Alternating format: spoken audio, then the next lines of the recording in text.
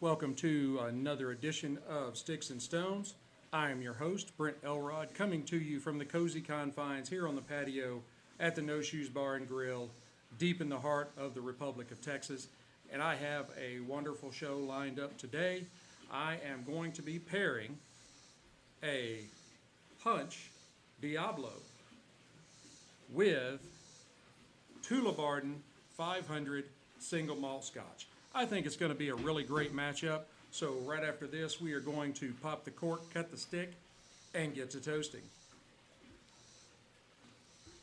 Now, the Punch Diablo, Punch began producing cigars back around 1840, so they're approaching the 200-year cigar-making mark. I think they know a little bit about what they're doing. This particular cigar is a Nicaraguan. It is rolled at the Tabacalera A.J. Fernandez Cigars de Nicaragua. The filler is Honduran and Nicaraguan. The binder is a USA Connecticut broadleaf. And the wrapper is an Ecuadorian Sumatra Oscuro.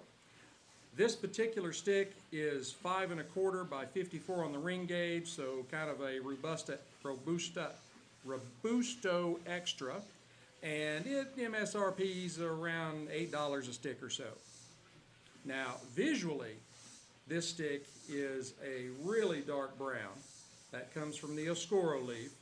Let me get my good eyes on here. It has invisible seams, minimal veining, a decent amount of tooth on it, and it is solidly packed with a firm feel, but it does have some give in it. So I think it's rolled just right. Now on the nose,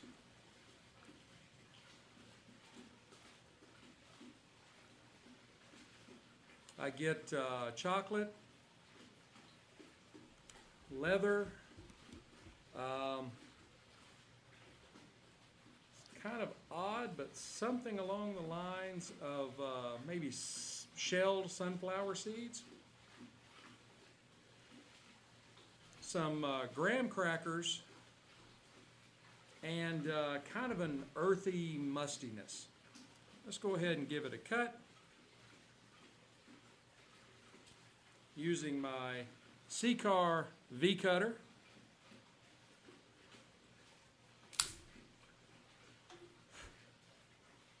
A beautiful cut. Now on the cold draw,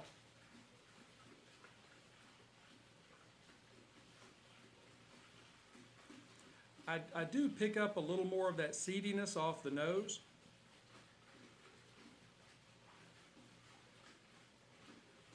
I get some cocoa and some cedar and kind of a little bit of raisiny sweetness. That's a pretty good stick. All right, Tullabardine 500 Sherry Cask Finish. Tullabardine actually began as a beer distillery back in 1488 or so. They were brewing beer, and around this time, King James IV of Scotland stopped by to purchase some beer from the local brewery as he was on his way to his coronation. I mean, really, who doesn't want to stop and get a roadie on the way to their coronation? I mean, I understand it, all right? And he was so impressed with the quality of the beer that he gave them a charter. And in 1503, he granted the charter, and they were officially brewing beer, I guess in his name is how it goes. Something like that, you know. Well, fast forward about 400 years, and in 1947, William Delma Evans converted the brewery into a distillery and started producing Scotch, and Tullabardine single malt Scotch is born. Wonderful. They are probably not very well known. I just kind of stumbled up on them here a while back. I have done a review of their 12-year, and it was really good. But this is a Highland Scotch, and, 1488, they have a very long and illustrious history. Now, for the 500 sherry finish, it is matured for an undisclosed period of time in first fill bourbon casks. Then it is transferred into 500 liter, that's where the name comes from, Pedro Jimenez sherry butts for 1 year. So officially, this is a non-age statement Scotch. Now, it's 100% malted barley, 43% ABV, so 86 proof. Let's glass up a little bit of it here.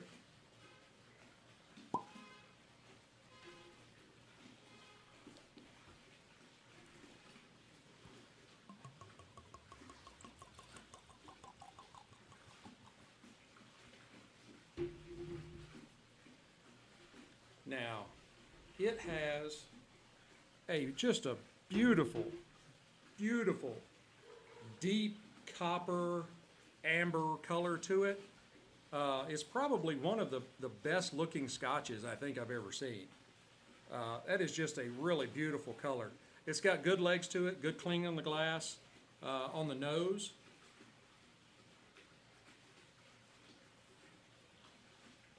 I get some fruit notes like green apples, pears, maybe a little bit of lemon zest in there. There's a very, very slight, faint maltiness, a little bit of sweetness, and there is, I guess, sort of a kind of a tart, vinegary, pungent aroma, just very subtly, kind of on the underneath. And my guess is that this is probably part of the sherry cask aging from, it's wine. All right, now, on the palate.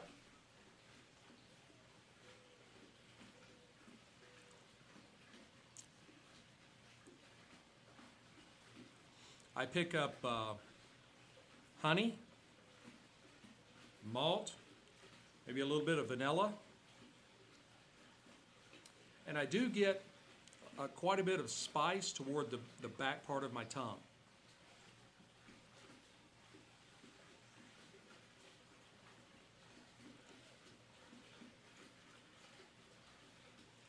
And maybe just a hint of bitterness. Again, like with in the nose, it's probably part of the sherry cask aging. Now, let's go ahead and fire up our stick and see how these go together.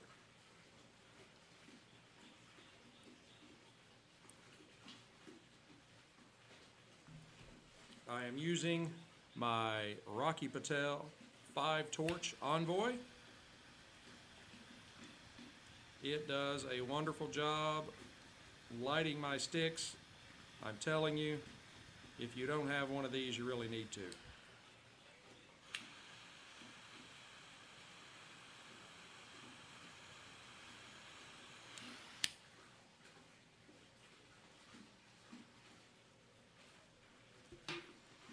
That has got a really, really good smoke production coming off of it. It really does produce quite a bit of smoke. Sorry, I'm adjusting my headphones so I can hear myself better.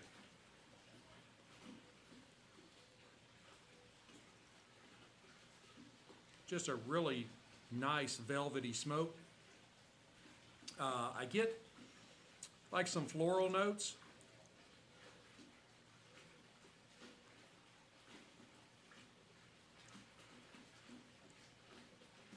a little bit of vanilla, maybe something along the lines of buttered toast.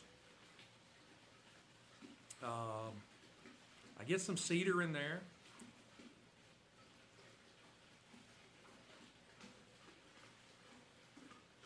And there is kind of an initial blast of spice in the beginning here.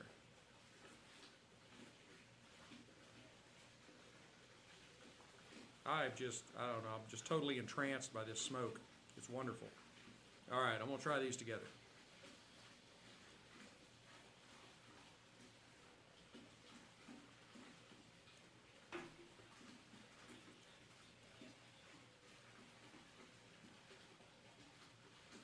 They are really going pretty good together. I'm a little shocked and dismayed. Actually, by combining the smoke with the spirit, it seemed to open up the sherry on the palate a little more. You got a little more, not like I was talking about earlier with a little bitterness, no, but like a really good wine. It's not bitter, it's not harsh, and that wasn't there before. And so this is really an intriguing coming together here. So I'm going to burn this down to the halfway mark, and then I will come back and give you an update. Hey Stoners, I am back. Here at the half, this pairing is just chugging right along very smoothly. The stick has had some changes. It has pulled back a bit and offered in some notes of like maple syrup and caramel. The Tullabardine 500 continues to pair very well with it. The sweetness and kind of fruitiness has really gone together well. The stick is burning, I mean, almost razor sharp burn line around this stick. I'm actually really impressed. I kind of thought that one of these might let me down, but so far they are doing very, very well. I am going to go ahead and burn this down to the band, and then we will come back and give you my final thoughts. Hey Stoners, I am back. We are down to the band and the glass is empty. This stick morphed again in the final half with that spice initially fading out, and in the beginning of the last half it returned, but in the form of like baking spice. And this coupled with the creamy, sweet fruitiness that was on the initial palate really paired very well. And the Tullabardine, I'm pretty impressed with it. You know, it is a budget Scotch. This particular bottle was about $40 a bottle. I think I actually got it, they were having a special on it at Specs, and I think I got it for like $33, but it was like $39 originally. And it is good. I think, personally, that the Tullabardine 12-year is better, but that's just my palate. You might try them both and really love the 500 over the 12-year. I think, just from my research on this particular offering, that it is the fact that it is a non-age statement. We only know for sure that it spends a year in a sherry cask. Other than that, we don't know how long it's aged. Johnny Walker Red Label is only aged like 3 years. And there is a tremendous difference in Johnny Walker Red and Johnny Walker Green, which is a 15-year. I know the blends are different, but you kind of get my meaning. And I think that if this was aged longer, that it would probably make it even better than it already is. Now the punch, I was very surprised with the punch. I could not be happier with the punch. I had some, I guess, lower expectations of it. So it's gonna, when you first hear my rating, realize that I didn't have really good expectations for it to begin with, and it surpassed all of those. And I would give the punch a I'd give it 85 matchsticks out of 100. It is a good stick, and it's very budget friendly at like $8. So I mean that's not a if you're spending $8 on a stick, that's not too bad. I don't know. The vanilla, the the buttered toast. It didn't have any real banging sweetness until the last half, where it got some maple syrup and some caramel, and I think that it actually ended up better on the last half than the first half. So maybe it headed to a crescendo. Let's say that. So I would give it 85 matchsticks out of 100. I would give the Tullabardine, I would give it an 80 whiskey stones out of 100. Like I said, it was good, and for the price point, that's pretty good. It is a single malt. I think the 12 year is better, and I think it's only about maybe $10 more or so. So, but it is good, and I can see it appealing to a certain specific niche of Scotch drinker. So I hope you've enjoyed this pairing as much as I've enjoyed bringing it to you. Be sure to hit like, subscribe, share, notify. Definitely hit that share button. That's how I keep growing. Tell your friends. Tell them about this crazy dude on Instagram. We have our new Sticks and Stones store. Look for the link in the bio. We have a line of Sticks and Stones merchandise there, and we have stuff in there that is just my creation that has nothing to do with cigars or alcohol. So it can appeal to pretty much anybody. And prices start, at very, very reasonable. So go to my LinkedIn or my link tree. You can see all the different places that I am. You can go to Patreon if you want to donate to the show. I really appreciate it. Keep helping me grow. And until we get to be together again, keep your sticks dry, your stones cold, and have a great day.